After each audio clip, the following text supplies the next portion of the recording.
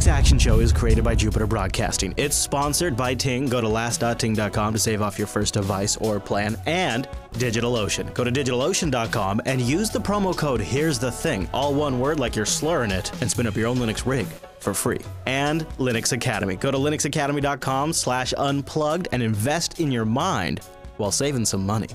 Welcome to Linux Action Show, episode 436. My name is Chris. My name is Noah. Hello, Noah. We got a big show coming up finally on the Linux Action Show. We've been working on it for a while. It is our review of OpenMediaVault. We're going to specifically look at version 3 and see what it offers, and see as the product overall, 2 and 3, how do they stack up against FreeNAS? What extra things do you get besides it being based on Linux that you don't necessarily get on FreeNAS? We'll tell you all about that. Plus, in the news segment, we got a brand new shiny version of GNOME, and it's a bigger deal than you might realize because of the stuff going on behind the scenes. We'll talk about that. Plus, Lenovo made fools of themselves this week. You may have heard about all of the controversy, but do you know the root reason behind all of it and who the pitchforks should actually be pointed at? We'll discuss that. And then in the feedback segment, we got your emails. But before all of that, Noah, you know what we got? We got the picks. You got it. We got the picks. And I wanted to make sure we had a themed matched episode this week. So the desktop pick has a theme to it, and the Spotlight has a theme to it as well. The Runs Linux, though, totally no theme. Nope, totally threw out the theme, but I couldn't help but include this one. Does it follow the theme of something that runs Linux? It does indeed, sir. So we'll get there. In fact, if you haven't heard about the Moto mod, we'll tell you more about it in a moment, but it's a new concept that Motorola has been working on for a while, since even before the Lenovo purchase, where you have a phone that's a base, like intelligence. It's a base Android, and then you can stack stuff on it using their connector. And there is a pretty modular phone. Yeah, and this is one that can actually bring to market using the Moto X, and this tells you a little bit about it, and you'll see where the Linux comes in. As one of my favorites, a Raspberry Pi hat adapter. This board lets you take Pi hats that exist, there's hundreds in the market already, and just write some firmware for them. We currently have 4 personality cards, an audio personality card, battery and charging is very common, display, that's one of our more complex ones, and our raw sensor interface. From a hardware standpoint, you'll need a Moto Z, that is a requirement. You'll need a USB Type-C cable and a computer running Linux. That is to start. Really it. Isn't that something? Isn't that something? You gotta run Linux in order to use these things. So these stacks are, I'm gonna be honest with you, Noah, they've really got my attention. Now, there's not a lot that is super compelling at the moment, but the idea that you could put a Raspberry Pi hat, so they have a module you snap on there, and then a Raspberry Pi hat board, I mean, woo!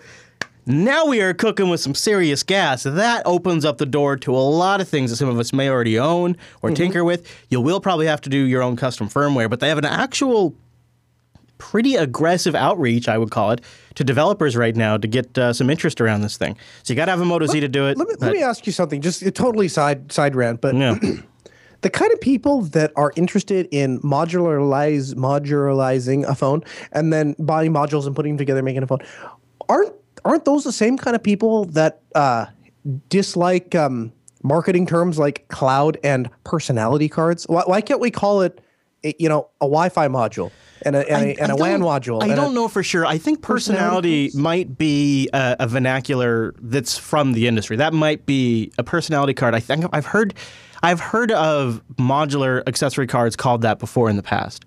So I don't know. I might give them a pass on that. I think you're right. I think it's like in the consumer space, it's folks like you and I and the good people watching the show or listening. But I think the industrial space, it could be potentially huge. Sure. I'll give you a possibility. I mean, we're talking, you got to start somewhere and you got to start sometime. But if you go a decade down the road, it may be damn near any workload that ever required a custom-built PC might require a custom-built phone, and you've got to be able to do that somehow. Industries, manufacturing and all these kinds of really esoteric machineries that they have to run, or sensor requirements they might have to have, or monitoring capabilities. Android will serve as a base platform for them to develop, because Android Studio is part of how you do this, so that's the base platform for creating the applications. Sure. And then you just need a nice, reliable, modular, maybe widely accepted platform standard to do this with. And it maybe only, sells 1 or 2% in the consumer space ever. But probably that's If you look at high-end like rack-mountable hardware and server motherboards from like and cases from like Supermicro, they probably sell a very, very small percentage to the regular consumer base and probably sell way more revenue-wise to business, I would think. That makes sense. Yeah, I think you're right. It just when I first heard that, I was like, man, there we go again with the marketing terms. We can't just call things what they are. We have to come up with the it feels like it's not very. It feels like it's the only. Here's how I would like it. I would like it. So one of the modules they have is like a JBL speaker add-on. You snap it on, and the whole back's a speaker. If it was possible to get like a Litro type camera or something really crazy optics-wise with a snap-on, that might compel me a little bit. If I could have a phone that's a phone with an extra battery snap for the most of the time. And my God. Oh, that would be amazing. Yeah. Because the thing is, like, everyone wants thinner and smaller phones. Yeah. I don't. I want a 2-inch phone, but I want the battery to last a week like my old Motorola. And that's one of the things they've already got. Whoa. They've already got that. Yeah. So you could do that. They got that in the speaker already. Oh, and they also have a projector. It's all in the video that we have linked in the show notes. So they have a micro projector snap that goes on the back of the phone, and then the media, so like you use Plex or Kodi or VLC on the Android device, and it displays out the projector that you snapped on. As long as it's a perfectly dark room and you can find a service that's within it. Yeah. In their video, it's like the most impossible scenario where the wife is just holding it, or the mother's holding it in her hand the entire time, and they have a sheet in a tent. I mean, it's not a real scenario, but the possibilities are interesting, and it feels like somebody has to experiment with it. And Motorola's it's got some really bright people working on their team. So yeah, that's kind of cool. And the fact that it requires Linux is, well, it's a check in my box. I agree. Yeah.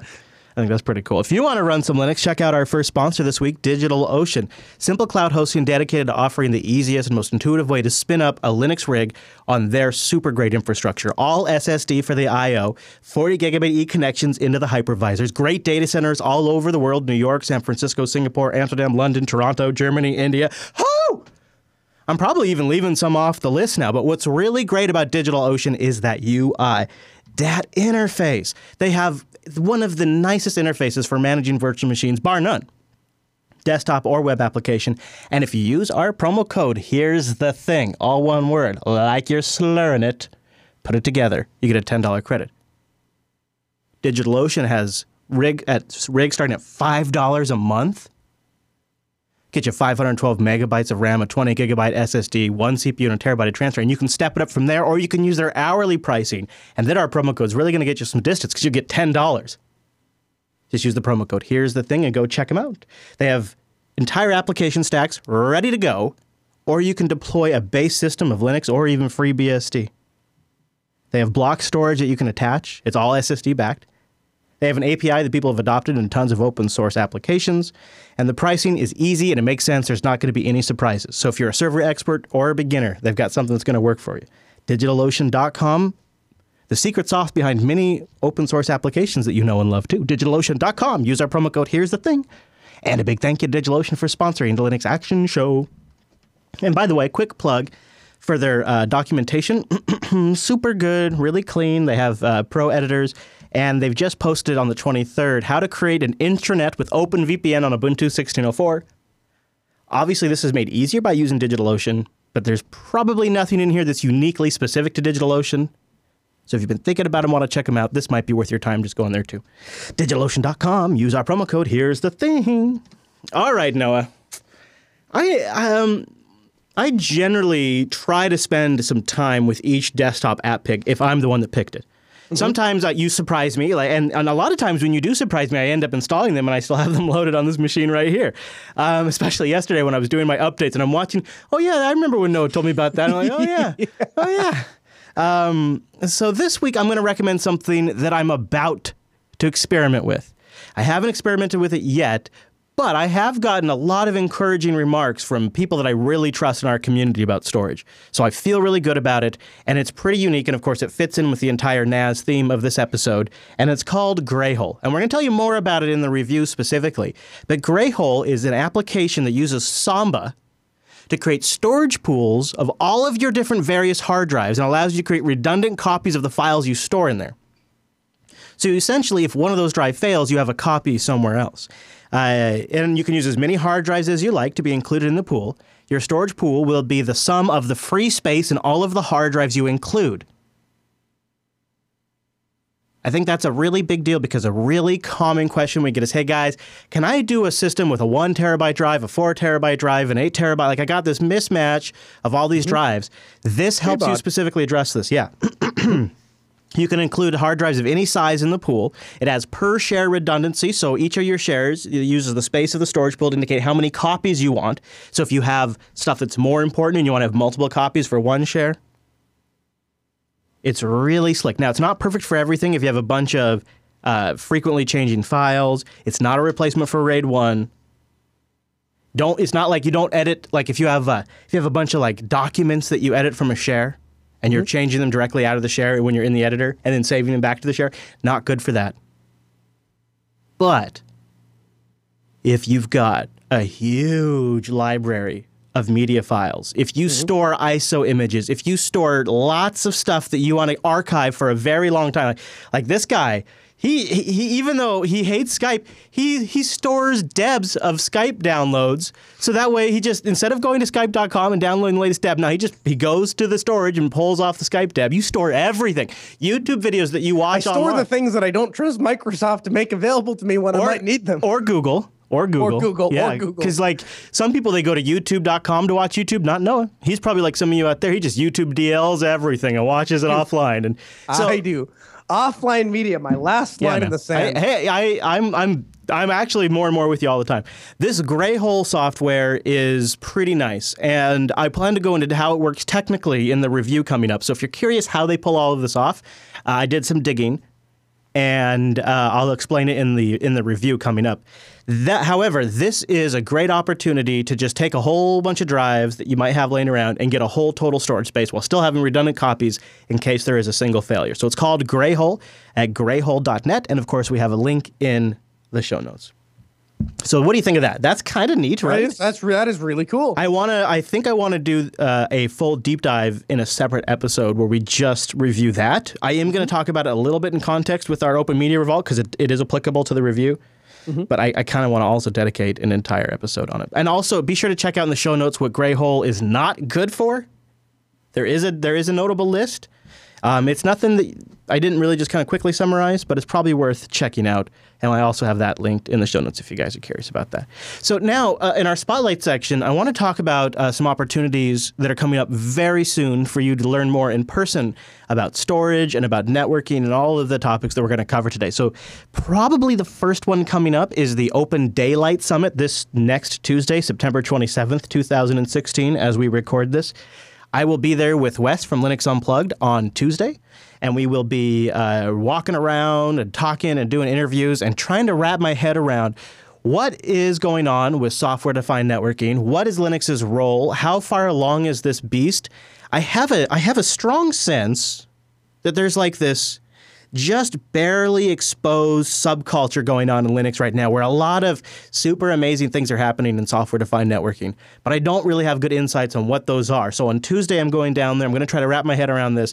I've already got like 6 or 7 interviews lined up with the folks that I'm going to talk to that are really experts on this stuff. So I'm going to learn from them and then come back and probably talk about it on a future episode of Linux Unplugged. Now, while we're talking about Linux Unplugged, since Wes and I are going to be out next Tuesday, which is when we normally record Linux Unplugged, we're going to try something a little different. And there has been a fantasy that I think every Linux user has thought about when they first switch to Linux or when they're trying something out. And it's, damn it, I wish there was just a number I could call up and ask somebody my Linux question and get it answered. In fact, we've even fantasized about like somehow connecting a mumble room with a phone bank where people could call in. I actually had the rudimentary part of that set up because I thought I was going to need it for the Switch to Linux competition back in April. Then as it turns out, we didn't end up that. The culture, as we got into it, I threw it aside. But so we have the start of that. Since we're going to be out this Tuesday, Noah's going to step in to cover Linux Unplugged, and he's going to run a segment, or basically the show is Ask Noah. He's going to open up a phone line where you can call in and ask your Linux questions live on the air, and Noah's going to be there. And if all goes shows as planned. We'll also have the Mumble Room there, our virtual lug, full of experts on many different topics. And so if Noah can't answer it, there's a damn good chance one of them will be able to answer it or help do further research or something. So it could end up being a hell of a resource for people if you have time to act. Of course, it'll be streamed live. Go to jupiterbroadcasting.com/calendar for that. And Noah, do you have a number ready for people to call in and leave a voicemail? Or the voicemail is not active yet. I can give you the number though, and it'll be. I tell you what, it'll be by the time this episode. Exactly, by the time the episode posted, it'll be all ready to go. We're going to give heavy preference to the people that are calling in live, and I already have started a stack of people that have some questions. Everybody that's been getting in contact with me over the last week that said I have these questions, I've been telling them, hey, keep it until Tuesday. Call in, ask the questions there. Yeah. But yeah, I'll have that number for you. We'll get it. In the feedback the concept being, if you can't make it live, we will have a voicemail line you could call and leave a question there and try to keep it under 2 minutes or 3 minutes, absolute max. And I know that sounds short, but when you're on air and you hear it back, you would be shocked at how long a 3-minute voicemail. So the shorter the voicemail, the more succinct it is, the more likely it'll get played on the show.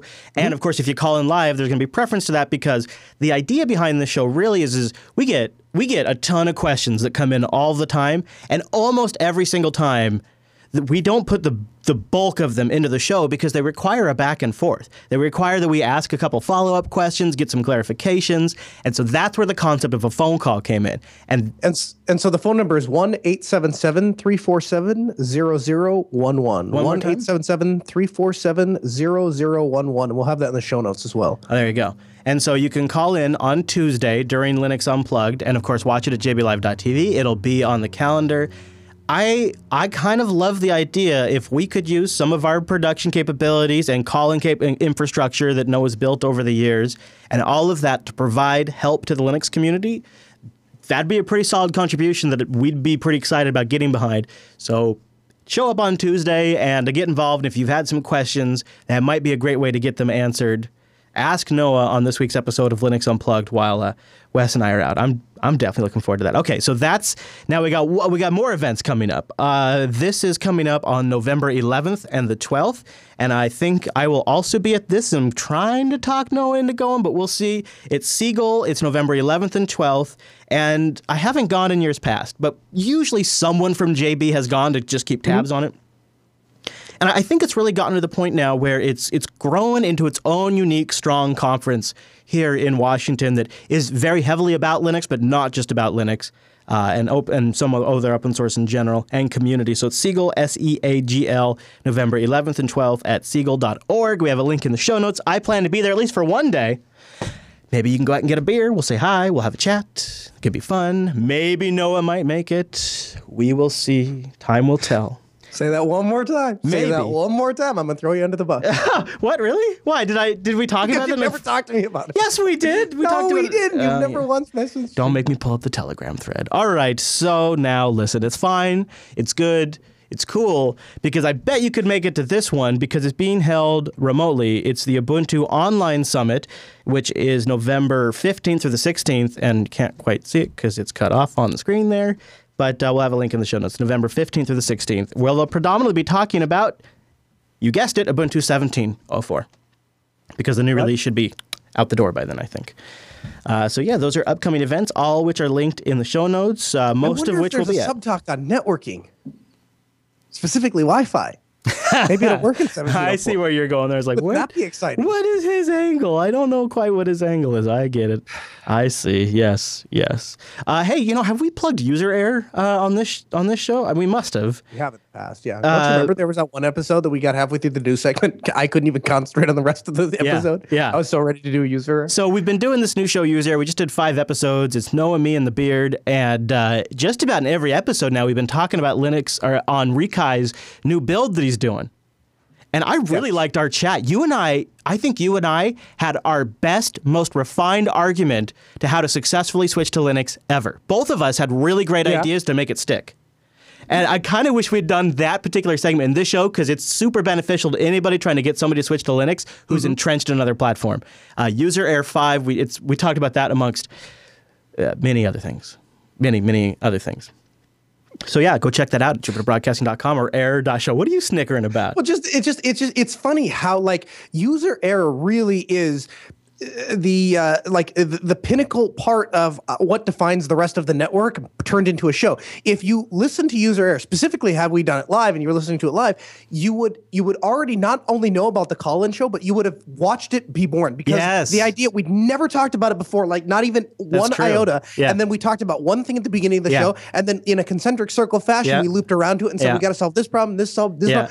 If we did all of this, we could knock all these things out with this one solution, and then boom, there's a show. You literally hear a show idea completely be conceived in that episode, and we go from this might be a good idea to we're doing it this day in one episode. Plus, we talk about Linux on Rikai's new rig and why I ended Tech Talk today. All of those things in one show. User Error episode 5, and I think, is it under an hour? I can't remember how it is. 46. We did all that in 46 minutes. Yeah. Damn, that show was moving. So you can check that out at error.show. And also, do subscribe to the video or RSS feed if you've been enjoying it, because I'm going to be releasing exclusives, stuff that was cut, like when Noah had to run out in the middle of the show last week, or maybe I might put our entire, there was 2 entire segments that were just completely cut. I might put those in there, but I'll be releasing them to the RSS feed, which you can find over at the Jupiter Broadcasting website or error.show. Some good Linux discussion in there if you want more.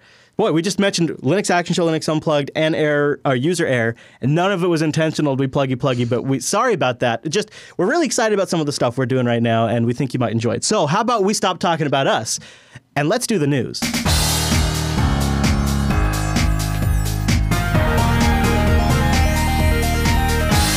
The news in this episode is brought to you by Ting.com. Everybody, wants to go to last.ting.com, las.ting.com, get $25 off your first service month or your first device.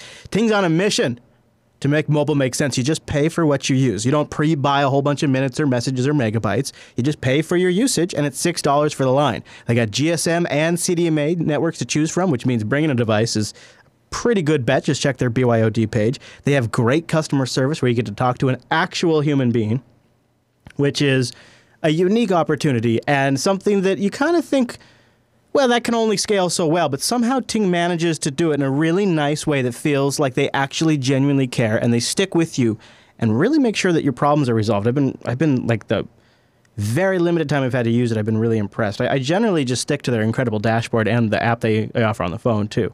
I like that they have the dual networks, so when I travel around, sometimes that's really nice to leverage that with the Nexus. And, of course, the account management tools from a small business angle, or if you have multiple devices, are just really nice. They also have great prices on devices that you can buy directly from Ting unlocked, like the Ansitel A392, $63. No contract. No early termination fee. You own it. They got, of course, the internet phones going up for crazy great prices. They got a bunch of mid-level and high-level Android devices. Ooh, that Moto G4, $180. Nice.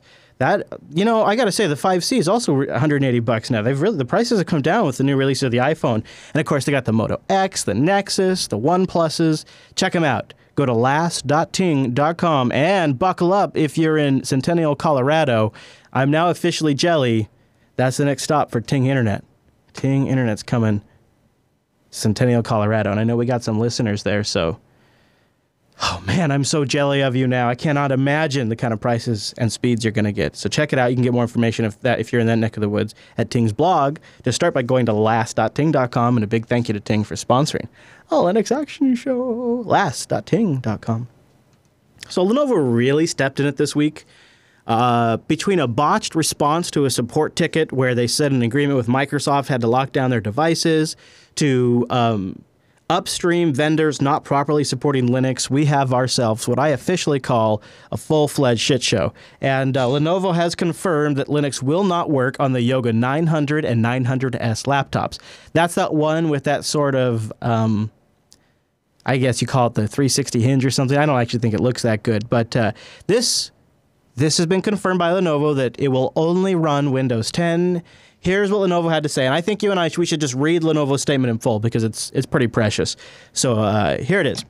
Lenovo says, as the world's #1 PC company, we continue to focus on bringing value to the PC user and creating a unique and innovative form factors such as Yoga. Our customer Windows PC are specifically designed for an extensively tested and designed and extensively tested on Windows 10. Yoga 900 and 900S, this is a key line here, with their 360-degree hinges are specifically designed to maximize the touch functionality of Windows 10. Our Yoga design requires very specific, complex, and unique drivers that require even greater amounts of testing to ensure class-leading performance with Windows 10. To support our Yoga products and our industry-leading 360-degree hinge design in the best way possible, we have used a storage controller mode that is unfortunately not supported by Linux. So somehow, they claim to support their innovative 360-degree hinge design, they've configured their storage controller in a way that doesn't support Linux. Obviously, that's wrong, but we'll get to that. As a result, it does not allow Linux to be installed. Beyond the controller setup limitation, other advanced capabilities of the Yoga design would likely not work with current Linux offerings. Lenovo does not intentionally block customers using other operating systems, such as Linux, and is fully committed to providing Linux certifications and installation guidance on a wide range of suitable products, and they're listed here at this support page. So first they come out and they said, well, our agreement with Microsoft, because it's a signature PC, has us lock it down.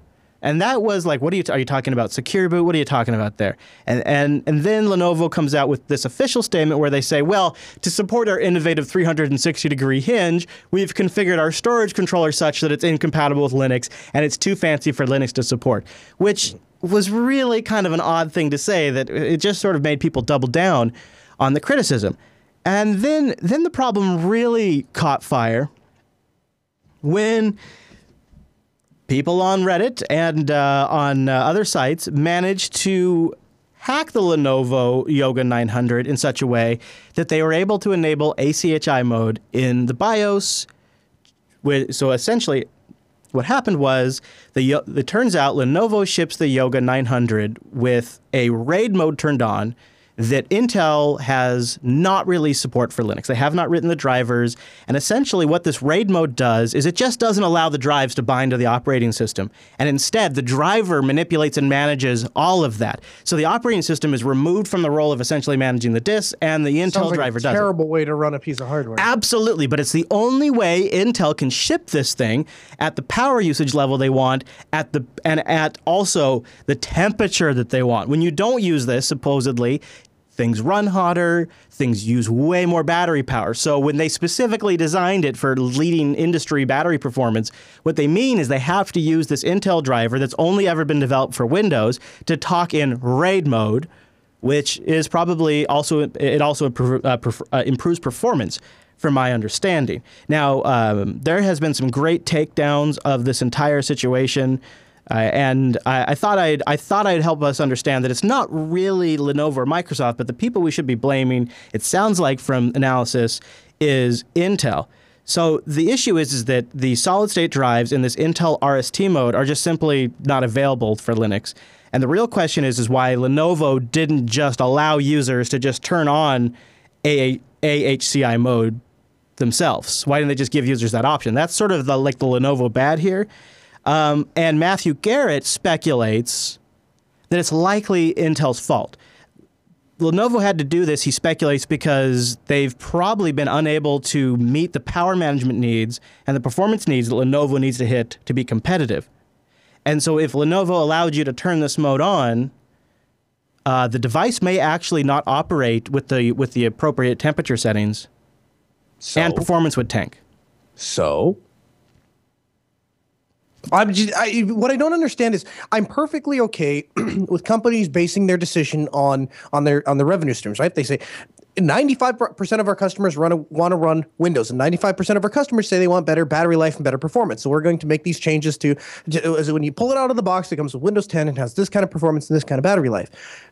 That I'll understand. I support them 100%. Where they lose all of my support, and then some probably, is why would you stop someone from, if I'm smart enough to go into the Unified Extensible Firmware Interface, or whatever they're calling BIOS nowadays, and turn off a given feature, turn on a given feature, then can't I assume liability for if the computer runs a little hotter, or if I lose a little bit of battery life, or if I lose a little bit of performance? Essentially, echoing Matthew's interpretation, which I kind of agree with, is to Lenovo, it simply came down to the reality that they would get more support calls if they allowed you to do that because of the downsides of doing it, then they have interest in people that actually want to do it.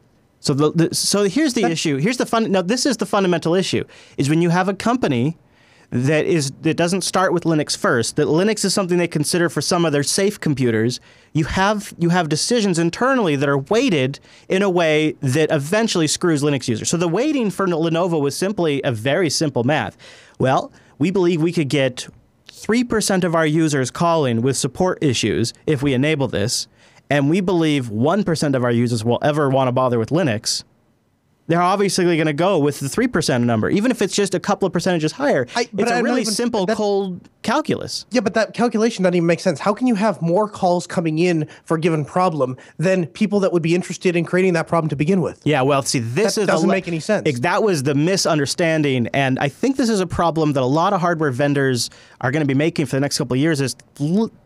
There's more pressure than ever, and the pitchforks come out faster. If people get a whiff of Microsoft or Lenovo or any kind of foul play intentionally blocking Linux, it is a shitstorm online. Good, it should be, because we have other vendors we can go to. I think vendors will start subtly feeling that pressure more and more than they ever have. And as long as we have vendors like System76 that are releasing machines that are, I mean, their lineup right now is totally dynamite. And you have other vendors out there now that are cranking out great machines that are fully supported with Linux. You have that pressure. So they're getting gnawed at all ends, directly from users, with the people, pitchforks online, and then how that gets covered in the tech press and the branding damage that occurs from that. Plus, then you have all these other vendors with competent solutions. But, the thing is, though, it's one step even further removed, because it's one thing to say that System76 makes a computer that works right out of the box with Linux, all the buttons work, all that kind of stuff. And then you've got that middle ground, which is we designed it for Windows, but we don't really care what you do. And I think most users, myself included, are pretty tolerant up until that line. I don't really care if you make a computer that's specifically designed for Linux. It's not really what I'm going to get excited about, but you want to make something specifically designed for Windows, as long as I can do something, that's fine. Once you cross over that really hard line in the sand, which is you intentionally take steps to block an operating system, I know diehard Windows users that get pissed about that kind of thing, because they don't like... I wouldn't say that they took intentional steps. If there was the only intention they did was we only have to think about Windows 10. This is a Windows 10 product. What I'm saying is they took steps to intentionally remove choice from the user, rather than just changing a mode, whatever. You're kind of banking on getting lucky. So you've been cashing in. The checks you've been cashing have been getting written for a while by luck. Lenovo has had no strategic guarantee that future Yogas, which kind of sucks because you and I have both purchased Yogas in the past and ran Linux on them and own Yogas running Linux. Yeah. So it's a bit of a bummer that this has happened, because it was sort of the Best Buy go-to laptop that was of decent quality that you could pick up in 15 minutes if it was an emergency. So it's too bad. And to be fair and to clarify, it's not like it was a completely painless experience either. They had a Broadcom card in there, and so it required a little monkeying around to get that to work. But yeah, it was a pretty decent laptop. But the problem that Lenovo faces is when you take that choice, again, you get these people that are even Windows users, even people that have no intention of putting something on there, are mad just at that option. I know a guy that's going to be pissed about that just because of it. And the problem that they're going to come up against is we've got other manufacturers. We got HP, we've got Asus, we've got Acer, all of which I bought in products, and you can install Linux on them just fine. So I think they're eventually... I think what Lenovo made the mistake of not enabling AHCI mode, or whatever it's called. I put that on them. There's no reason they couldn't have included that in the BIOS with just a... I have seen BIOSes before that will say this is not the recommended configuration. That's not an impossibility. I think, though, where the real blame must lie, and I'm gonna just include the Skylake bullshit that we've had to deal with recently, is I think the issues with Skylake that we've had have all been on laptops and consumer devices. 100%. And now this not supporting this bullshit Intel RAID mode that's a total cop-out and not writing drivers for Linux is, again, because Intel, while they are great on the enterprise and they've been pretty solid in the past, as far as the consumer driver space comes recently, F you, Intel, you've been screwing it up big time. And this is another example how you're leaving a whole new... Because, let's be honest, Lenovo's not going to be the only manufacturer that has to do this bullcrap if this is how you get the decent data rate speeds and performance and temperature. Yeah. They're all going to do this. And here's the thing. It might be something... Maybe it's just a specific thing to Lenovo, but I have worked on the machines... in fact... 3 weeks ago, I was working at a what do you call it, hair salon place that had this POS system that was that had that Intel RAID management thing in there. All I did was just disconnect one of the drives and install Linux on the remaining drive. And they didn't have their RAID 1, but I could use the physical hardware. Yeah. Yeah. So if I really wanted to, and for everyone that's going to write in and yell at me hate mail, I could plug the second drive back in, use LVM, and get basically the same thing where I have the drives being mirrored. But yeah, I mean, we have ways of managing. You don't, as far as I know, you don't have to have the driver to write to the storage device, unless, like you said, there's inside of the UEFI you have to switch a setting. And then they take that setting away. Also, you got to give a shout out to Bound Arrow, I think his name is. He was willing to rip his Yoga apart and figure out how to get this to work, and he managed to get it working under Fedora with AHCI mode, and he's got pictures up on Imager, which I think really is inexcusable. We've got documented proof that it was possible. You've got a whole chain of events. Lenovo not recognizing the fact that they're building a hardware platform that's not just a Windows 10 device. Like, they're still not wrapping their head around that, and I understand why. And you have Intel, who is just giving the middle finger to Linux users in the consumer space now for a long time, despite the fact that it's growing as a platform for DevOps, for people that are creating web applications, and for people that work in the enterprise at a level it's never been at before. Not to mention all the scientific applications we constantly see for it. So it's just becoming negligent at this point on their part. If you are going to be the premier platform provider of x86 hardware, including storage controllers, including networking, including GPU, including CPU, it is absolutely incumbent upon you to create drivers for all of the predominant x86 platforms, especially when you already have relationships and you already have developers on it. You've already got the departments. It's just simply a matter of you giving a shit. And so I put the end of the day blame on Intel for really wearing the D-bag hat here and not stepping up, because if there was proper support in the kernel, this wouldn't have been an issue to begin with. You could just use Intel's crappy RAID mode. Yeah, and you know what? And all that said, if you don't want to do that, that's perfectly fine. Companies like Pixar will just buy their computers from System 76. Yeah, and not use that crazy-ass RAID mode. So let's talk about something that I am super excited about. GNOME 3.2.2 is released. Not a whole bunch that's going to drive you to the repo to get it immediately. This is probably the least, like, oh my God, I got to have it release. However, if Nautilus has been bugging you, it's gotten major improvements, including integrated archive support now, which is done really well. Flatpak support's been bumped, which is nice because there's been some improvements there. And GNOME software has been touched up. Now that there's a lot of projects forking this too, I think this is more important than ever, including support for Flatpaks is rolled in there. I really like the new Nautilus stuff, or I guess Files is what it's called now. And one of the big features for Fedora 25 is Wayland support is continuing to mature, and it's been bumped up to usable for the majority of users as of GNOME 3.2.2, which is landing just in time for 25 since they want to ship that. Updates to calendar are nice. Polari. They got themselves a video as everyone does these days. If you want to watch it, in fact, maybe I'll play a bit of it because it's kind of neat that they're all doing these videos now. It feels like that's a nice way to spread the word. So here's a little bit of the GNOME 3.2.2 video, which also works pretty good in GNOME audio. is developing a free desktop for the next generation. It's created by an open community, which provides a simple and beautiful experience for everyone. The application core is continually being improved. Many of the advancements were made by new and longtime contributors alike, together with GNOME interns from Outreachy and Google Summer of Code. Files has seen a lot of new development this cycle. Archives are now automatically extracted when opened.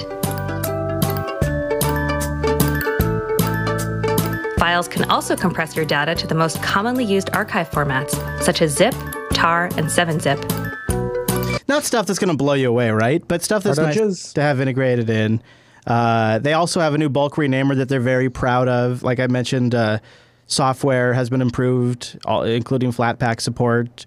GNOME Calendar has gotten some nice improvements. I would say probably the number one thing, I wonder if they included in this video, is GNOME Builder is getting really nice. Sure. GNOME is enhancing desktop security by building sandboxing technology with GTK, Wayland, and Flatpak. All right. With this release, developers can make use of sandboxing technology directly from GNOME Builder. Yeah, there you go. From the revamped header bar, you can compile your projects against a Flatpak runtime. That's pretty cool. GNOME 3.22 will be available through many distributions soon. Yeah, in fact, I think it's in Debian Unstable, it's in Arch Testing, and in OpenSUSE Leap already if you want to get your hands on it. So it's moving out really fast, which is pretty cool. Mate also has an update. Mate 1.16 is out, and it has an interesting major improvement. After 6 months of development, the Mate desktop team are proud to announce the release of Mate Desktop 1.16. Wimpy says he'd like to thank every Mate contributor for their help making this release possible. The release is focused on improving GTK 3 Plus compatibility. Specifically, they've improved support for GTK 3.22. So as GNOME 3.22 is landing with GTK 3.22, Mate is shipping with the same support for that GTK backend. Why am I saying these words so much, all these acronyms and numbers? Because it actually matters. The 3.22 GTK release is the last development release in the GTK 3 series. GTK Plus 3.22 will be maintained as a long-term stable version of GTK 3. New development will move to the GTK Plus 3.90X releases, which eventually will become GTK 4. So this GTK 3.22 is going to be something that will be around for a long time. GTK 3-based stuff will be using this for a while. And the fact that you've got GNOME shipping with it and Mate shipping with it right out of the gate, good to go, is a nice start for what's going to be a release that will be around for a long time. Are you impressed at all that I just brought? Yeah. I tied it all together. I just tied it all together. Yeah, no, it's really cool. I'm actually am in the process of redoing my workstation downstairs, and I think it's going to go. It's kind of a big moment in my life. I have been sticking with Fedora 1, 2, 3, 4, 5, all the way up, and I think the next time I redo my workstation, which is now, I just got the new drive in, and I think I'm going to put Antergos in. I know. What? I know. So I was doing a bunch of research the other night, and I was looking at a couple different things. But the problem is if I was just doing Noah and Altispeed, where I was managing a lot of Red Hat servers and stuff like that, then Fedora still kind of makes sense. But ever since that split around Fedora 15, Fedora is no longer like the next version of Red Hat, where it's kind of its own thing. That path has been widening, and it's become less and less, and it's been less and less valuable to me for managing Red Hat servers. And at the same time, that's been happening, Antergos is being such a central part of Jupyter Broadcasting has been becoming more and more important for me to understand how things work. And so now I found myself, I have a laptop that sits on my desk, and its purpose is to run Antergos, and I figure things out on it, and I'm like, well, why am I doing all this stuff on here when I have this 6 display set up in front of me that's not running, So I think that's going to get redone, and as a result, I'll be switching my primary desktop. Wow, the big multi-display beast! Yeah. Wow, man. Well, that'll be really interesting. So not Elementary OS, not Ubuntu LTS, but Antergos. Well, I wanted networking, and fair enough. Elementary is great, but I didn't have the best experience on more than 2 monitors. Be honest, are you enjoying GNOME more these days? Oh, I've never. You preferred Unity for quite a while. Be honest. Come on. That's not true. That's not true. I liked GNOME from GNOME 3 from day one when it was released. When everyone else was like, I want a minimize button. Yes, I thought you were Mr. Unity. No. It's got a bar. It's got a thing. And I do like the bar. But the only thing I liked about Unity was on more than 2 monitors. Unity has some cool things about multi-monitor support, which is kind of neat. That said, the only reason I started using Ubuntu and Unity was because at the time I started doing it, I thought that was the best chance I'd have at switching other people over to Linux. These days, I'm not putting people on Unity and Ubuntu. I'm using put them on Mate. Mate. Yeah. So why didn't you go with Mate? That seems like that would have been your choice since all of your clients are... Yeah, 2 reasons. One is because Mate is one of those things where there's really nothing left for me to learn. If I can do it on Ubuntu base, it will work on Ubuntu Mate. Second thing is I have a tremendous amount of I have a tremendous amount of what's the word? Trust in people like Wimpy to deliver a high quality product. So I don't feel like I have to constantly be on the front edge and make sure that everything's working. I follow what you mean there. Yeah. And then last of all, the thing I don't like about it, two things I don't like about it. One is I've gotten too used to hitting a single key and launching something. And Gnome Dude just wasn't really doing it for me. Yeah, and me Snaps too. just wasn't quite doing it. And then the second thing is, and I do this all the time, I right click on an icon and then I want to launch a new instance or a new window. Yes. And I can't do that in Mate. I can't open a new window or a new incognito window in Chrome or whatever. In fact, I was trying to do that today when I goofed up that camera thing. I was trying to open and I had to open Chrome first. Then I have to open an incognito window. Then I have to go back and close the original one. And so little things like that I just prefer Gnome. Plus the extensions are really cool. I have a lot of extensions I really like. Yeah, I keep going back to it because I like that it's distribution agnostic. Yes. And I like that they don't have the same level of attention to detail and love and care that Elementary's Pantheon desktop does. Mm-hmm. But it's close enough that it doesn't trigger my OCD and distraction like, oh, gotta fix. I can just, get it out of my eyesight and it just does its job. Sort of like Unity really does too. That's sort of what I liked about Unity the most, is it was just sort of distraction free. So yeah, when it has networking, that's really interesting. So is that the build that we talked about on User Error, or is that a different? No. Oh yeah, that's the build we talked about in User is the one I'm talking to you on right now. Which is looking good and solid, by the way. That does have Ubuntu Mate on it. Just a quick side note, people that have been wondering why Noah's video and audio all of a sudden starts looking and sounding a lot better. We've made a bunch of behind-the-scenes improvements. We're always working every episode on trying to make the show better. And sometimes, like, we're surprised that you guys notice because we do it every week. There's little things we do, but sometimes we do something, I guess, that's bigger than we thought it was, and we got a bunch of people asking why Noah looks and sounds so much better. I think that was User Error 4, where we talked about the hardware and software setup that's making all of that. 3 or 4? Mm-hmm. Okay. Yeah. 2 or 3. It was one of the first weeks. In fact, I think it was 2, because I think that was the episode I was so excited about doing. Okay, well, one of the nice things in that show is that all of the topics are broken out in the show notes by minute, so you could just look at that and find it if you are curious about it. And, of course, all Linux, all open source, no Windows, no Mac. It's pretty awesome. So, that's worth mentioning, don't you think? No, I agree. It's like, go listen to User Error 2, you'll understand the snicker. Oh, man, if you listen to the whole... Actually, starting with User Error 1 is the show where we had the fight about it. That's User Error 1. Really? Is that one? I think so. No way. Yeah, so I guess... that can't be right. No, it is. It is, I think. Really? Yeah, okay, then that's the one that you need to listen to, because that's the one where you're talking about it. I swear it's 2. It's because we talk about the fight in one episode, and then we talk about the fix in another episode. Oh, we do? Yeah, that's how it goes. Yeah. I know, it all runs together, because it's only been 5 episodes.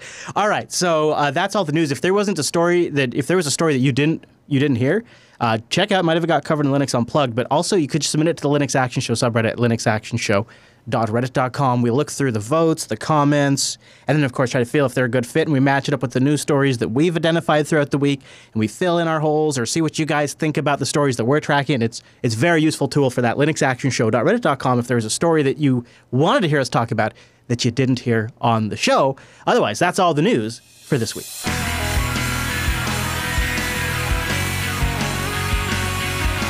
I've been working on this review for a while, brewing it around, chewing on it, mulling it like a piece of clay on a spinning thing where Patrick Swayze is standing over me, watching me work on the OpenMediaVault. I've tried it on different hardware, and I'm here to report my results. And Noah's been kicking the tires as well, so we'll give you our look at OpenMediaVault 2 and 3 and where it stacks up. But first, I want to mention our friends at Linux Academy who made this segment possible. Go to linuxacademy.com/unplug. This is a platform to learn more about Linux, where Linux itself is the core focus. It's not one of the things they do, it's what they do. The entire technology stack around Linux, things like AWS and Azure included with that, OpenStack obviously, but all of the fundamentals. You get study tools and learning paths to put you down a direct kind of content path that is planned by instructors for specific career tracks. They have course schedulers for your availability. They have labs and exercises to give you hands-on experience. They have instructor mentoring available and a community stacked full of Jupiter Broadcasting members. It's a great way to learn more about something you hear on this show. linuxacademy.com/unplugged, and a big thank you to Linux Academy for sponsoring the Linux Action Show. So this is kind of silly. I got a full disclaimer up front. I have a goal in my new Lady Jupiter Studio setup that I am slowly building over time to use 100% Linux. And so by that definition, and it's something that I want to do just for the show, but also as sort of a benchmark as which to test these Linux solutions by. And in this vein, I've chosen to look at OpenMediaVault. I have a FreeNAS server here at the studio.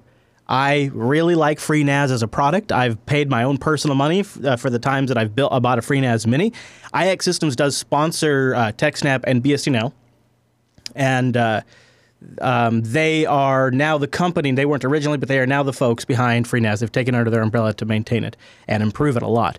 So I am fully aware going into this review that FreeNAS is a thing, and it's already been the #1 comment I've received, is that I'm making a silly distinction by not picking BSD over Linux, and that I should go with FreeNAS. And I specifically wanted to set out and see what a free open source Linux offering had competitively over, say, FreeNAS, or at least maybe matched up to FreeNAS if something really stacked up. So that was really my goal. And I know, Noah, you kind of also are a pretty established, happy FreeNAS user. So I was kind of curious what lens you looked at this with. Yeah, not only am I an established, happy FreeNAS user, FreeNAS up until a couple of months ago was just well, you know what? That's just what you use, and it works and never really given me any problems. It's got that then ZFS. Then a couple months ago, a drive went out on me, and I took a whole day off of work. I was ready. I was like, you know what? I got to go fix this problem at home. And it ended up taking me like 15 minutes. Like, I pulled one drive out, I followed Alan's instructions, I put another drive in, and I clicked a button, and it was like magic, and my file server was back, and I never even really had to do anything. And then from that day forward, I was like, you know, praise FreeNAS, all hail FreeNAS. FreeNAS is amazing. I will stand by FreeNAS and use it forevermore. So when you said, hey, let's review OpenMediaVault, I was like, you go do that. I'll stick with FreeNAS, and I'll let you know how they compare. Yeah. Although, That's to be the fair, lens I went to it. You did try it out. You did install it. Yep. Yeah, and we'll because talk about that. the one thing that has always bothered me about FreeNAS, still bothers me to this day, even with ZFS support on Linux, is I really like the ability to take a drive out of any computer and just plug it into my laptop and pull data off of it. And I can't do that with FreeNAS. At least it's a little less difficult now that ZFS is on Linux, but it's still not quite as simple as plug and play. Yeah, I'll tell you something else, and then we'll get right into it. Years ago, I really screwed up a FreeNAS installation, and I didn't do much. I SSH'd into the install, and I installed a few things, and I don't know if it's as fragile anymore, but it came down like a house of cards around me. And what I realized is that when I have something as important to me as my data, when it's the work we do here at the network, it's the stuff of my kids, it's my personal media collection, stuff that I've spent years cultivating, all of that stuff is probably more valuable to me than any physical possession that I have. And so I am not comfortable having something that valuable to me locked up behind a machine that I don't fully understand. In an emergency situation, something really goes to shit, I like having the confidence and I like having the knowledge available to me when I'm in an emergency situation. I like knowing that with OpenMediaVault, immediately one of the first things that drew me to it is that it's based on Debian.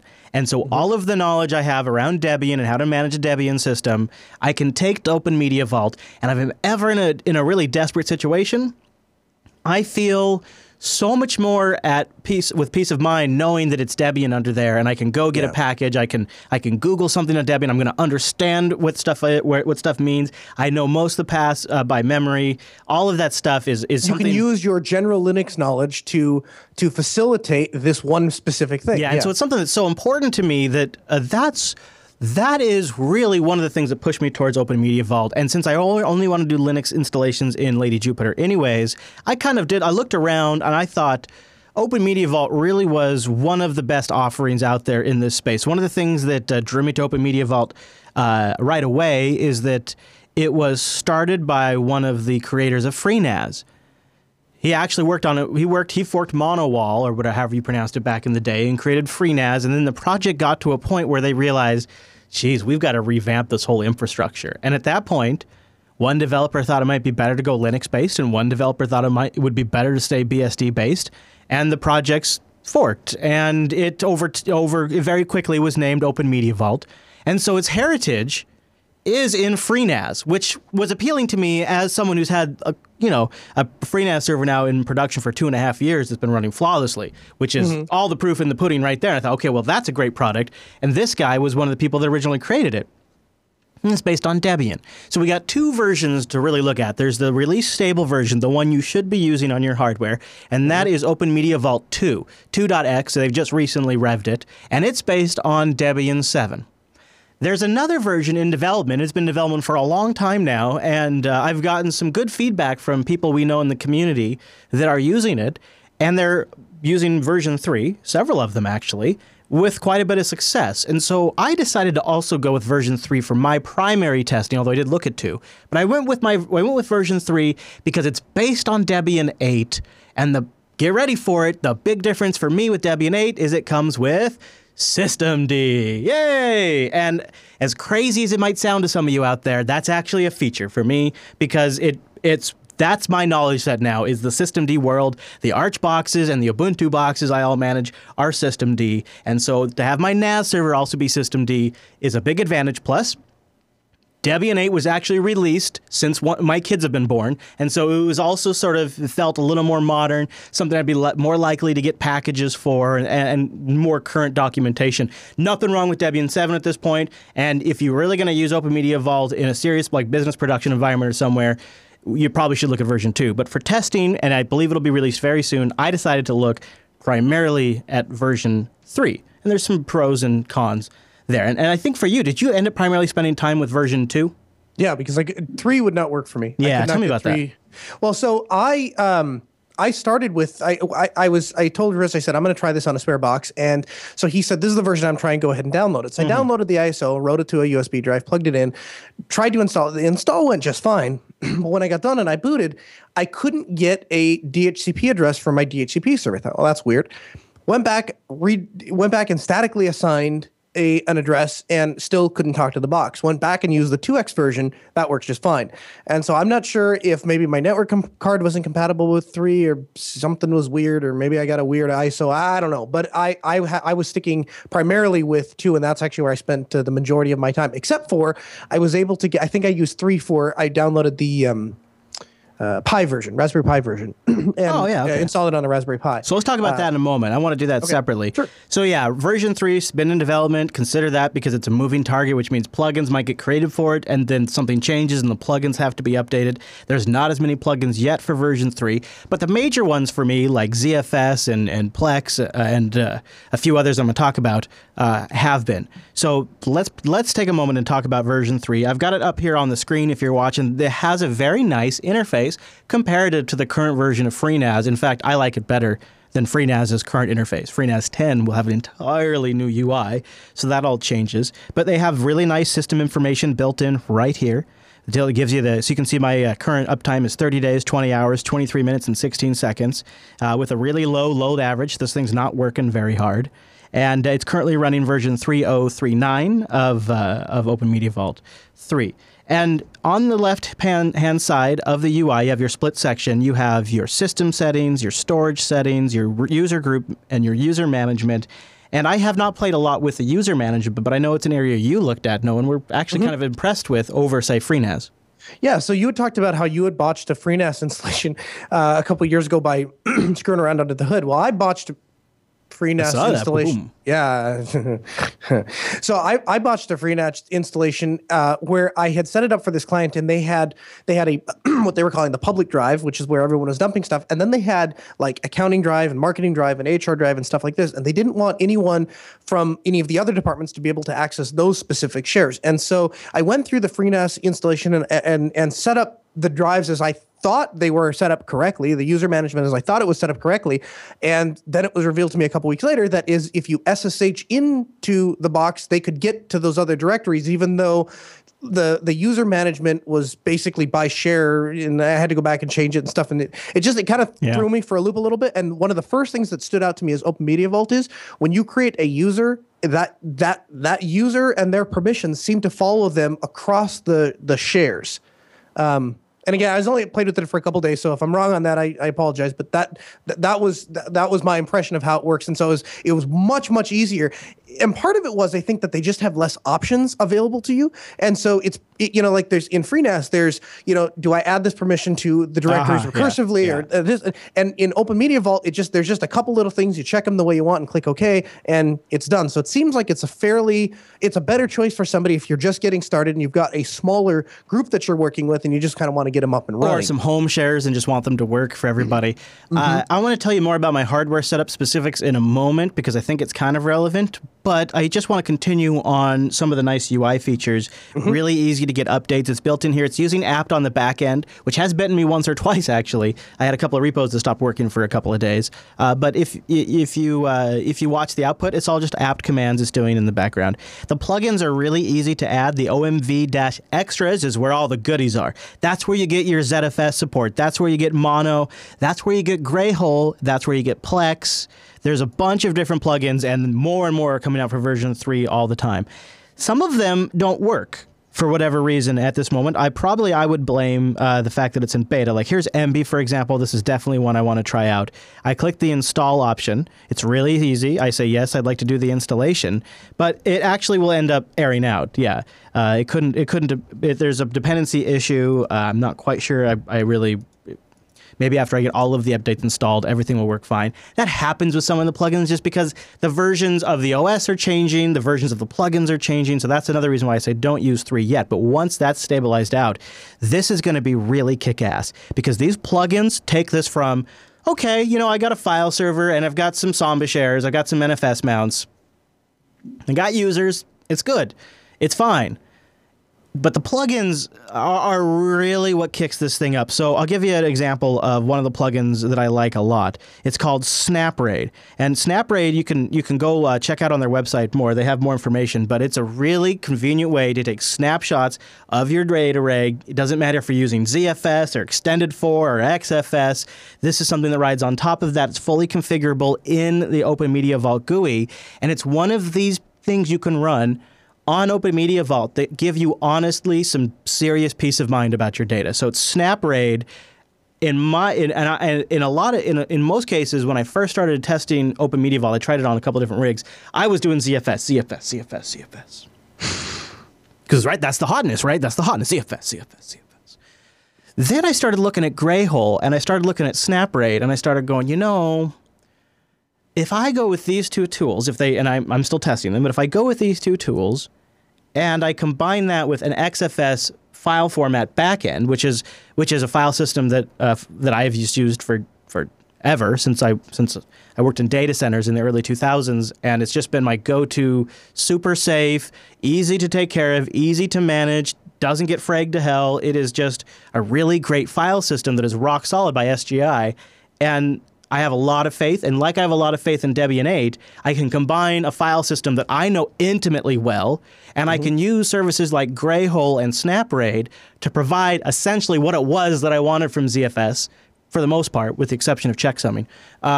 Really kind of easy with just a couple of plugins in OpenMediaVault. So SnapRaid is really nice. Another one I did is Shell in a Box, so you can do an SSH client right here in your web browser, which is handy when you want to just do some back-end stuff. In fact, before I get to Greyhole, I think I'm going to mention my biggest con about OpenMediaVault, and what ultimately will be probably the reason I'm not using it, and I'll tell you more.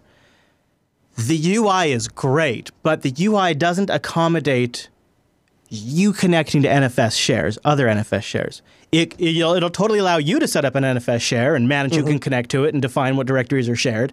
But if you need to connect it to, say, another data store, maybe you're going to use Greyhole, or you have an existing storage array in place, like in the case of Angela's house, that is established and you connect it over NFS, you can absolutely SSH into the Debian command line, and you can do an NFS mount, and you can mount the son of a gun, but at no point does it show up in the OpenMediaVault UI as a resource to any of the services that are configured through any of these built-in tools.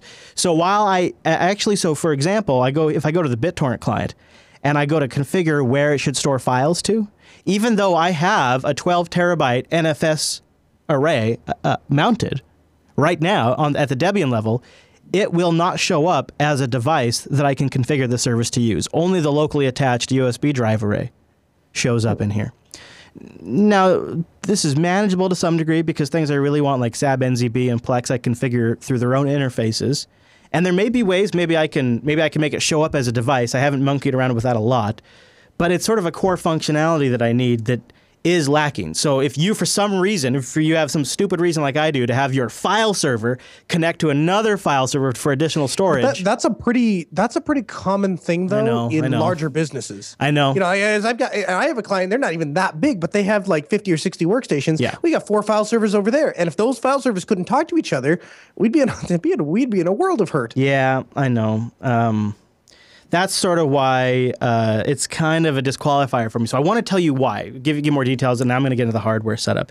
So the main hardware that I've been testing on that's been running for 30 days here in the studio is a NUC, an Intel Core i5 4th generation NUC with 4 USB 3 ports connected to a 4 terabyte Western Digital Book Duo, which has 2 drives in a mirrored setup. And I like this a lot because this enclosure is really, you just pop open the top and you can swap the drives, and it comes with 2 Western Digital Reds by default, which work pretty well for my configuration. It also has dummy LED lights to give me health statuses about each drive on the front of the case, which is nice. So I've been pretty happy. It's like it's some storage we lug around here. So I have a NUC connected over USB to that, and that's sort of the local storage. And then I'm trying to connect out to another NFS server we have here at the network that has our established like media and production clips and stuff like that. And then I want to set up another OpenMediaVault box at Angela's house and replace a custom-built Arch NUC running all of her home management systems and media downloads and categorizing and media streaming. All of the stuff that they just use like all the time is running on this one little Arch box that I haven't updated for like a year. And I just want to take that NUC out and take a new NUC and put it in there running OpenMediaVault, essentially do a NUC swap, because we've, it's the same exact, we bought 2 of the NUCs, and so I'm going to just swap them out and put OpenMediaVault in there, but it also will need to connect to her existing Synology. She has a DS412 Plus. It's just over 3 years old, and the damn thing is still running like a champ, flawless execution, and still getting updates from Synology. It runs Linux itself, and it is an NFS server that it connects to. It's got like redundant fans in it, and the CPU is passively cooled, so it's just this great little piece of disk. But I don't want to run Plex and SAB NZB and Couch Potato and Sick Rage on this tiny little 3-year-old Synology. I want to run it on the OpenMediaVault that'll give her a UI to manage the accounts and all of that stuff. So I have to solve that particular problem. So while I feel like it's just going to require additional experimentation there, but it has been sort of a roadblock. There's been several things like supposedly proper UPS support is via a plugin. I can't find that plugin. Maybe I know it's out there for version 2. I can find that. But for version 3, to get proper UPS support, I have to drop down again to the Debian command line and configure it there and manage how things should shut down in what order or what happens when certain power states are reached by editing the configuration files. What does version 3 have that you're bent on that you don't want to use version 2? I think for Angela, I probably will put version 2 in production, but I'm not positive. Mainly, I really want Debian 8. That's a strong part, is because I do have to keep dropping down to the command line to solve these problems. I want that to be a competent environment that I'm more familiar with. So that's definitely a huge factor of it. Also, the plugin, that's where the effort on a lot of the plugins is now going, is to version 3. So there's that element of it as well, and version 3 is about to be released. And I absolutely don't want to have to upgrade our machine a month or 2 or 3 or even 6 after I've just set it up. I just want to set it up today and leave it for, years. So those are kind of driving the decision there. But yeah, I know. Here's what I want to do is I want to use these different NFS mounts, and I want to combine it with Greyhole. And the reason why this is really nice is Greyhole is using a bunch of really cool Samba stuff on the back end. Essentially, it is a VFS module for Samba. And it's pretty neat. You define the storage pool by listing the paths of all the different disks you want to use. And then when the files are added to Greyhole Share's landing zones, the Greyhole daemon moves those files to 1 plus, for redundancy, to all the different paths you've defined in the storage pool. It then replaces the original file in the landing zone with a symbolic link pointing to one of the copies created in the pool. And then Samba is configured to use opaque symbolic links. What are in fact symbolic links to the shares appear as just normal files when you view the share as a user, so you don't even know they're symlinks because Samba is configured to hide that element from you. And if one of the drive dies, it does periodic re-indexings and just updates the symbolic link after a few minutes with the version pointing to a good working copy. So you can add if you can provide a path, you can add it to a Greyhole storage pool. So that means USB storage. You can mix storage, which I don't recommend, but a lot of people write in asking if they can mix all different types of storage. And what I would like to do is I would like to use this to potentially add additional NFS storage, because this NUC has limited USB. Oh, by the way, one of the things about the Western Digital that I've been testing on here in the studio is it has a USB hub on the back of it. So since the NUC has limited USB ports, the Western Digital drive has 2 additional USB ports, which is kind of nice. But I hate using USB as primary means of storage. I just don't have a lot of faith in it. I have 100 times more faith in NFS than I do using USB. So far, actually, in a month of testing, not a single issue. So I will say that. But if I'm going to bet on it for 2 years, I'm betting NFS every day of the week. And so I would like to be able to attach different NFS arrays to OpenMediaVault and then use Greyhole to sort of blend it all together as one massive storage pool to the end users, in this case being Angela and the kids, or Hadia, or myself and Rikai. And that's sort of my goal is using SnapRAID to protect my XFS setup to get snapshots the way I want them, and use Greyhole to combine back-end NFS shares.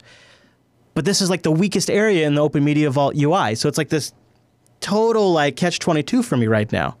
So I think my takeaway from it is it's kind of boring, just like good storage should be. It has a pretty active community around it. And I think it's honestly competitive with FreeNAS, because it also, not only can you do things like Greyhole and SnapRAID, but you could also just use ZFS if you want. It's got a plugin for ZFS. And it's got a bunch of great utilities that you're familiar with that are really easy, one-click turn on, setting up rsync servers, FTP servers, managing all of that stuff in one nice UI. It is absolutely a perfect small business server solution that you stick in the corner. It could be your home server. And if you, like me, want to do on Linux-only setup, I don't really think you're losing a lot by choosing OpenMediaVault, especially when version 3 ships, over FreeNAS. I don't see a big feature gap here, and I'll take the Linux-based Debian solution over FreeNAS most of the time. The only thing that would weigh me towards FreeNAS at this moment in time is it's an industry-proven product that has a great company behind it and hardware you could just buy, set up, ready to go right now that's reliable, which is going to be a winner for years. But if OpenMediaVault keeps this up, there is some serious momentum that's going to build here. And I think it's at the stage now for me personally, at my personal systems, that it's seriously considerable. So I'm going to deploy it at Angela's house and run it there and watch it. But for myself, and specifically for Lady Jupiter, the hunt goes on. I continue the hunt. I'll tell you one thing I don't want. Why does Lady Jupiter need to be able to talk to other NFS shares? Well, here's what actually Lady Jupiter has a totally separate problem. I don't want a whole bunch of external storage at all with Lady Jupiter. What I was thinking about is getting a case that could fit a bunch of disks. That's something that's small that I could put under the seat.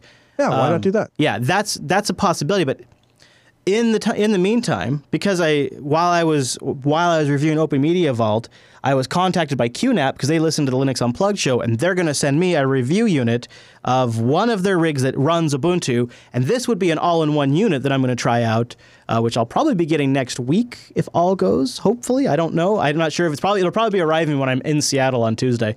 That would be my luck. And so I'm going to try that for a while. And then also on my list of things to try, just from a total competitive feature, is Unraid. And the reason why both the QNAP solution and Unraid are pushing my buttons is they both extensively support virtualization as hosting virtualization. Now, hold on. I know OpenMediaVault does too, but it's not the same. It is more VirtualBox based. I'm not interested in that. These are more KVM, like real virtualization solutions, including hardware pass-through support and things like that in both cases. So there's a possibility that these could also be the multimedia interface to my TV, because they both have HDMI out They both support running a media center instance on there, running Kodi on there directly with hardware acceleration. So because I want to reduce the amount of devices, I don't want to have a NUC and external disk, and I don't want to keep adding to that. I'm trying to keep it one device because it's going under a seat.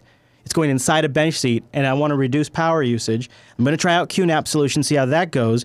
But I'm expecting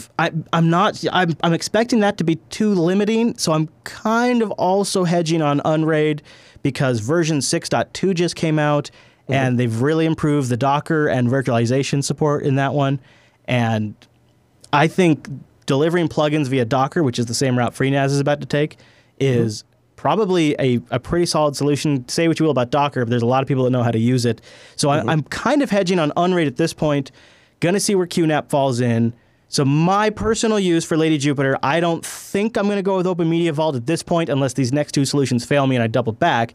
In the meantime, I'll be deploying and managing OpenMediaVault at Angela's house to kind of keep an eye on how it goes. So for me right now, not quite taking the FreeNAS crown, not quite replacing the other possibilities, but I was damn impressed. And I think for 90% of people, unless you have some weird use case, I think it checks all the boxes. What was your take? What was your thought? So the first thing I noticed right off the bat was that when I went to install it, FreeNAS is very much tailored to function like an appliance, and I felt like OpenMediaVault very much functions like a Linux distro with a dedicated purpose. When I go through FreeNAS, I think there's like 3 prompts. What drive do I want to? 2. What drive do I want to install it on, and what do I want? What my root password is, and I click OK, and then everything else it does everything. Yeah. And then when it boots up FreeNAS, I get a menu listing. I get, do you want to configure a network interface? Just press 1. For this, press 2. For this, when OpenMediaVault boots up, it gives me a little message and says, "Here's your current IP," and then here's a login prompt. Log in. And if you have no experience with Linux or command-based file systems, and I'll give you an example. Just a couple of months ago, well, at that point, they expect you to go to the web interface. They don't even expect you to use the command line. And if you know what you're doing, that's fine. But a couple of months ago, I had a client that we'd set up a FreeNAS box, and they said, "Hey, our file server doesn't work." And I said, "Oh, okay, well, that'd be a first. That's interesting. So go ahead and go and tell me if it's on, right?" So she goes in there and she goes, "Yeah, the IT guy here says it's booted up to a DOS prompt." I said, "Put him on the phone." So he answers. I said, "Hey, the file server's not working, huh?" He goes, "Yeah, it's just sitting at a DOS prompt." And I said, "Okay." It said is the DOS prompt. What does the DOS prompt say? And he says, and then he's reading me all the options. And I said, well, hit, 1, tell me what the IP is. He said, tell me what the IP is. Okay, fine. So, well, it looks like it's up. I'm like, have you actually gone to look and see if you can access the shares? And he goes, well, no, I just came in here and plugged a monitor into this box for the first time in a couple of years and noticed it was sitting at a DOS prompt. And I'm like, okay, just leave it at the DOS prompt. Don't worry, it's fine. That's how it always is. And he goes, oh, okay, so it runs DOS? I'm like, yeah, it runs DOS. Don't worry about it. Oh, my gosh. So he goes, okay, fine, right? But even having no CLI experience at all, clearly, he was able to tell me what the IP address was. Yeah, the menu prompt system is nice. So that's thing one I noticed. The second thing is you don't have to have as much information to install FreeNAS as you do to install OpenMediaVault. It asks me a ton of different questions, much like I would if I was installing an operating system. If you're installing Debian, it's an N-curses-based install. So that was one of the things I noticed. The second thing is, and I think you've kind of undersold this just a little bit, I disagree that you're not losing anything by going to OpenMediaVault from FreeNAS, and part of that is because I think there is an extensive user support community built around FreeNAS that isn't quite there with OpenMediaVault. There's definitely people out there that use it, and definitely some people you can ask some questions to.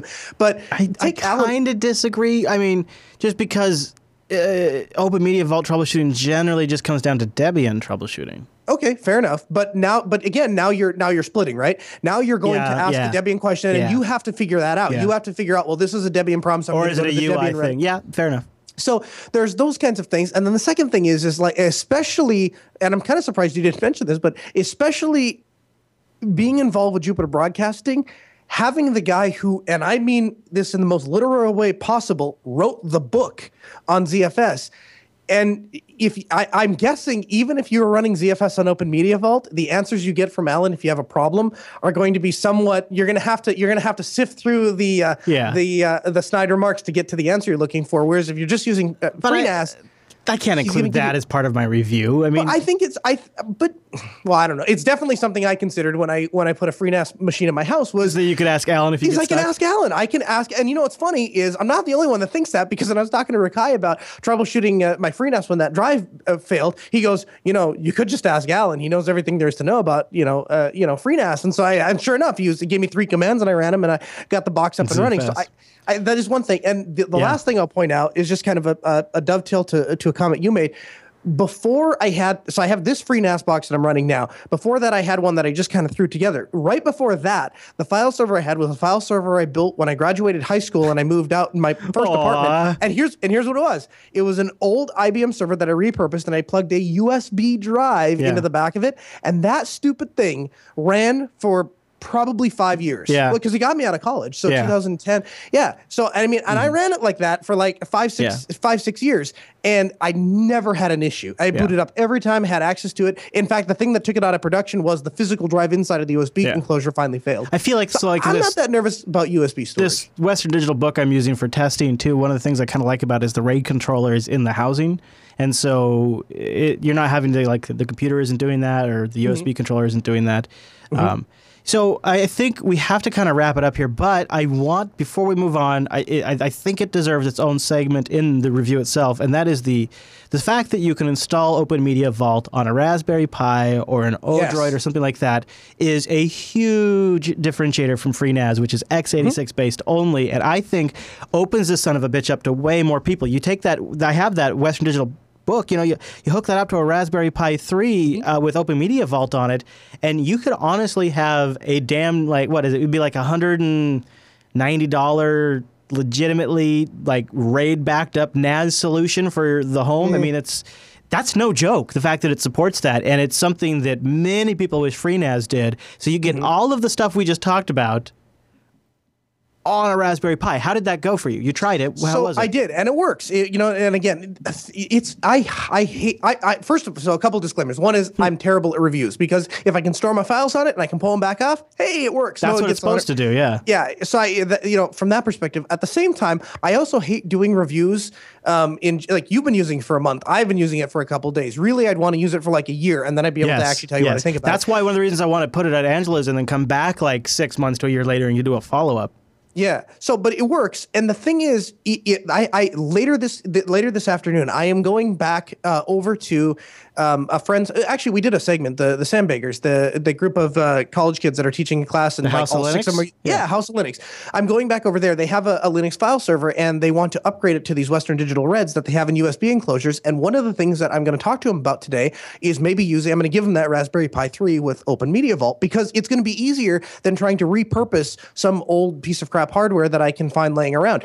So in small instances like that, I think it has its place. But the really important disclaimer I think you have to keep in mind is that the Raspberry Pi was not manufactured to be an enterprise-grade file server. It's not even really designed to be an enterprise-grade computer. It's designed to be a child's learning toy, and it just so happens to be inexpensive and ubiquitous enough that everyone buys one and comes up with everything known to man to make it work. And they happen to be exceptionally reliable, so people tend to use them. I think with the Pi 3, though, it's starting to get pretty solid. I mean, it really has. It's still not, I'm not using it, so I agree. Yeah.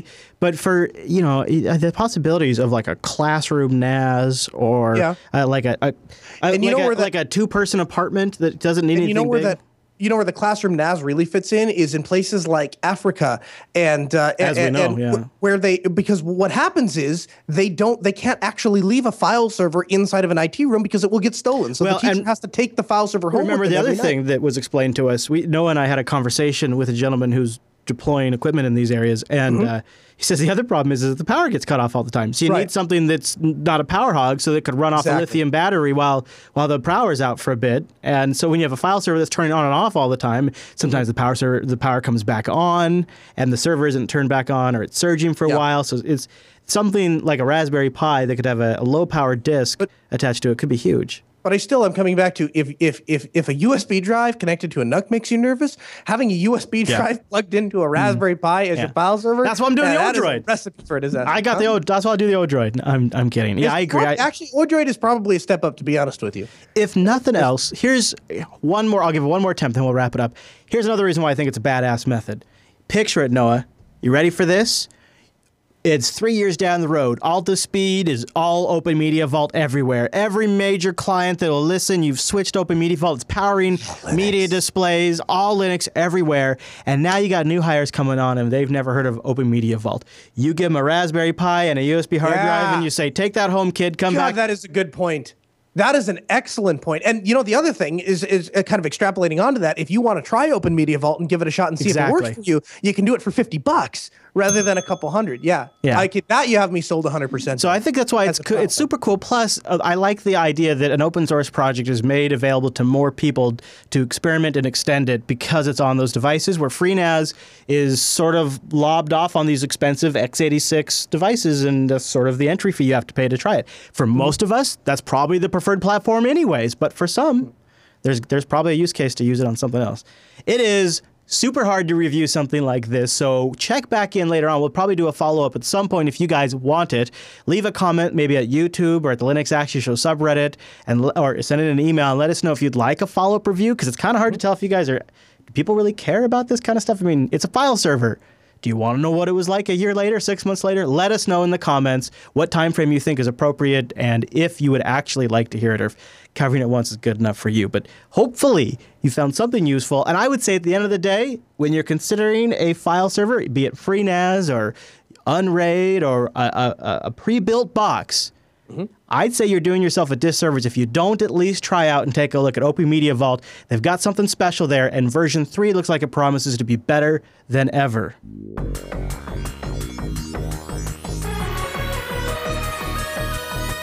And that brings us to the end of this week's broadcast. We got some emails to get into and a few other things to mention.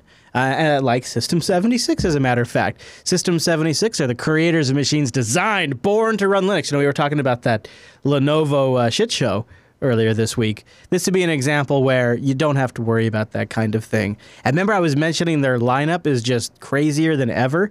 The Bonobo workstation just got an update. This son of a gun now has GTX 10 series configurations with a dual GPU option. Holy crap. And 120 hertz refresh rate on the screen. Unbelievable. With 6th generation Intel processors, up to 5 terabytes of storage. The derived configuration in this thing is worth visiting the System 76 page alone. You want to see something incredible, check it out. No wonder Pixar uses System 76 rigs for their Linux production. If you want a nice, reliable system with unbelievable performance, I mean, dual GTX 10 series in a laptop with 5 terabytes of storage and 120 hertz refresh rate, 17-inch monitor, that is a monster that could do just about anything. That could be an entire open source production setup in one box. Of course, I got a whole range of machines, laptops, desktops, light and portables, all-in-one desktops. Check them out at system76.com. Oh, look at that. Look at that. Is that 2 display ports? That thing, HDMI, 2 display ports, and dual Ethernet, a lot of USB 3. Oh, man. That thing's a monster. You have Bonobo envy. I really, really do. If the price of Bitcoin gets up to like $900, you're like, can we just have a rally on Bitcoin? Anyways, let's get to the mail. So how do you suppose, Christian, or how do you suppose you say this first one? Christarian? What do you think? What are you going to go with? Come on, Noah. What are you going with? Come on. K-Dog. Oh, what a cop-out. All right, K-Dog writes in about the proper use of a touchpad. He says, hello, guys, or she. My question may be silly, but I'm trying from a year or more. I've been trying for more than a year to find a proper way to use and configure my trackpad on GNU/Linux. Could you suggest some information online? Because I'm looking in particular how to use like the position of the hands, proper configuration under Linux, palm tracking, sensitivity, coasting, scrolling, all of that. Do you have any advice on that one, Noah? So I've only had one laptop that ran Linux that actually worked what I call properly with a touchpad, and that was the original XPS 13. And I could use my index finger to move the mouse like I ordinarily did, and click with my thumb and leave my thumb resting on the trackpad, and it would work. Never before or since then have I ever touched one of those ClickPad things that actually worked on. So what I've done is I've gotten to a point where I just use my index finger to move around, and that way I don't have to worry about trying to adjust the sensitivity and stuff. And I actually, if anyone's interested in it, you can go over to jupiterbroadcasting.com, click on the contact link, click on Ask Noah, and I'll email it to you. But I have an Xorg configuration that has like all of the sensitivity things and the scrolling things and all that set up so that it kind of works. And I'd say it's like 95% of the way there. It mostly works, but it's just easier to retrain yourself to use your index finger. But I had the same question when I started using Linux on some of those touchpad devices. I wasn't super impressed. These days, I've said screw it to the touchpad, and I just use my clicker, my track point. So, K-Dog, this is going to sound weird, but even if you're not an Arch user, check out the Arch Wiki on this, because there's a lot of good stuff in there where it can help you figure out what type of trackpad you have and if there's drivers you could install to supplement its performance. So that's just my general tip, is go read about it on the Arch Wiki. You might have to translate a couple of commands, but really it tells you just how to use like hardware detection commands and proc files to cat. It's just all common Linux stuff. It just is documented well there. So that would be my recommendation. Do you want to read Jeff's email there, Mr. Noah? Yes, sir. I just got it pulled up here. Wow. I got kicked out of the dock. That's okay. Fair enough. That's what happened. All sure, right. yeah. So Jeff writes in, and he wants to ask you a question about wallpaper changes. He says, I think it was in last week's last that you were showing off a desktop with the wallpaper changer app that took random wallpapers from an online source and sets them for you. Like going to something similar because it's good to have variety. You said you are just collecting your favorite wallpaper images to a single folder so that you can cycle through them instead of randomly grabbing an entire online source, because wallpaper slideshows do not seem to be backed in the GNOME desktop environment, and I cannot find a wallpaper changer. Like, I am instead using a script, which is running in the background and changes the wallpaper every 10 minutes. I don't know if it's shared already with you, but here's the script I use for changing wallpaper. Cool. And then he includes a bash script. So if anyone out there is interested in changing their wallpapers via a script rather than an actual utility, we have that and made it available to you in this week's show notes. Yeah, and Noah, you know this. I do use Variety. That is the name of the application I use. Yes, I do. It was an app pick that Noah picked a while ago, and you go in here and you say, download from these sources: wallbase.cc, Flickr, wallpapers.net. You can set some configuration settings, like I have mine. It adds a clock to my desktop, which is nice, so you can see there's the time and the date. And it's very zen because of the backgrounds I've kind of zeroed in on. So it actually makes for an extremely nice desktop. And then to kind of complement the backgrounds, I have a transparent GNOME bar here at the top, which becomes solid if I maximize one of my windows, so it all kind of matches, but otherwise remains transparent. So it all really kind of fits together quite nicely. One of the other things that's really cool to play with, if you've never done this, is play around with blurring your background. I'll just do for experimentation purposes. I'll set a heavy blur. It makes windows pop. Yeah. It actually helps you focus. Is the term you're looking for? Kind of, sort of, yeah. Yeah, well, because one window's in focus, then everything else is out of focus, so it makes that one thing that's in focus stand out a lot more. Not to be a lens nerd, but bokeh is technically the effect of how the lighting and things look. The quality of the blur. Yes, yes.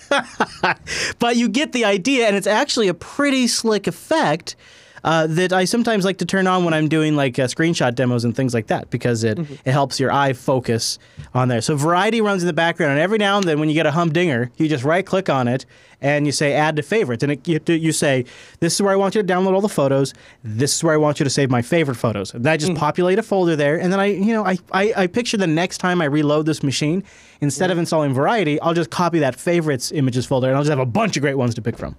Sure. And that's great. I think I have it changed like every 45 minutes or half hour. So if you watch from beginning to the end of a show, you might see my background change at the from the end of the show.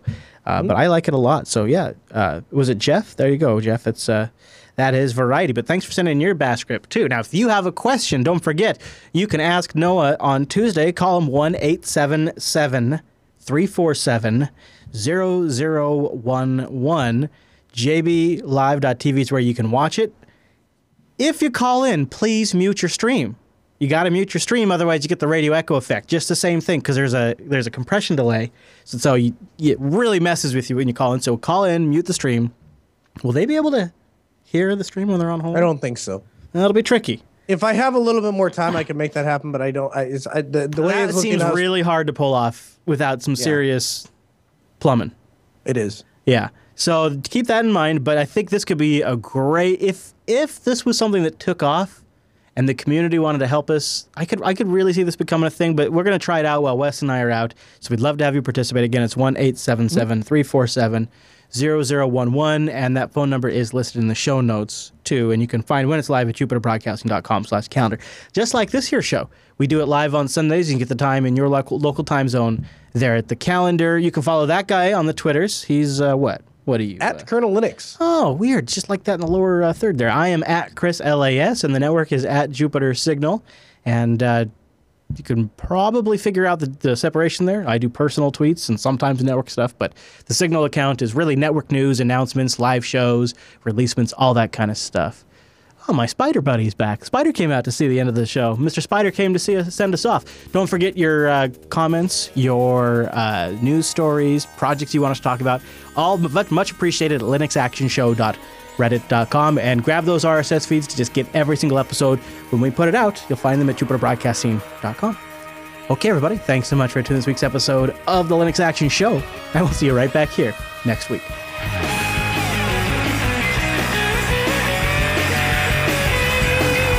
Oh, and then, of course, I just see a spider. Man, it's that time of year. Spider in the studio? Yep, spider in the studio. That would freak me out. Oh, yeah? Really? I just don't like spiders. Yeah, it's a black one. It's just moving around right now on the ceiling. It's going... This is what we need. I need a C920 mounted to the... Or whatever, C930. It's gonna... Here's what sucks. 930E mounted to the corner so we can see this. Here's what sucks, man. Is it's going towards the insulation. It's going to go live in the insulation on the ceiling. And then once it gets under there, I'll never find it. You know what you need? What? Did it bite you? Did it bite you? No, it's just that gross. Hello? It's going under the insulation right now, the soundproofing. And now I'm not going to be able to get to it. He'll come out the other end right when you're in the middle of an ad read. This is going to give me... I don't like it. I don't like it. It's going to give me... We need a camera. Don't go in there. I wish I had some spider spray or something. There he goes.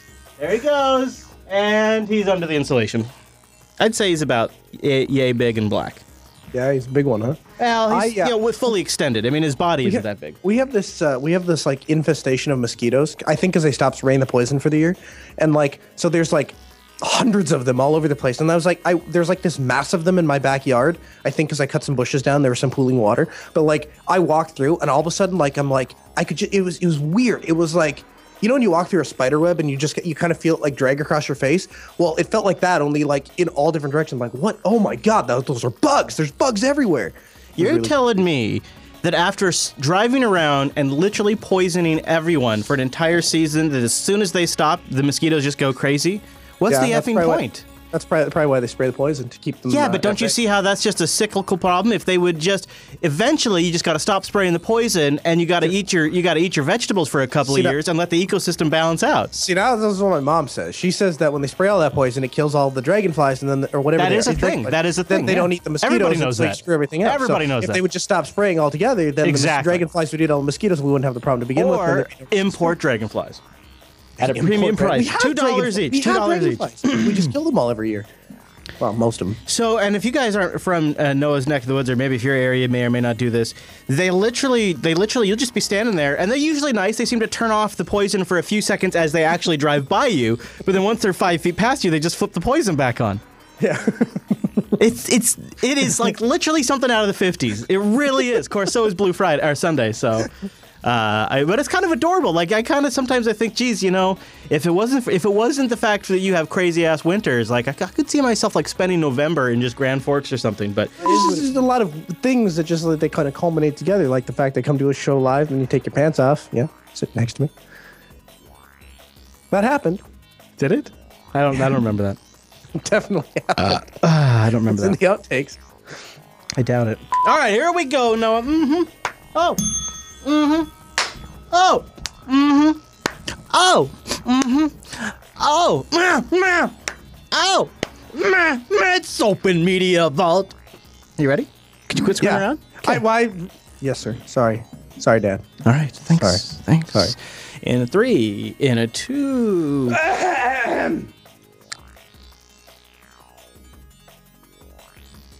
Are you good? Oh, he went back underneath. Do you realize the first part of the spider thing isn't in the show? Yeah. So now nobody's going to have any idea what you're talking about. Yeah, yeah. Spider Okay. Buddy's back. Wait, what do you mean he's back? Here, He's I'll do never a out. thing that Rikai could put in the outtakes, okay? I'm going to put a thing in the outtakes for Rikai.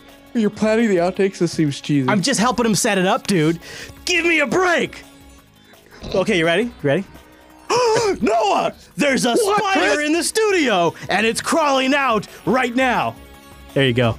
See? Ooh, Now they'll know what I was talking about when it all comes together in the end.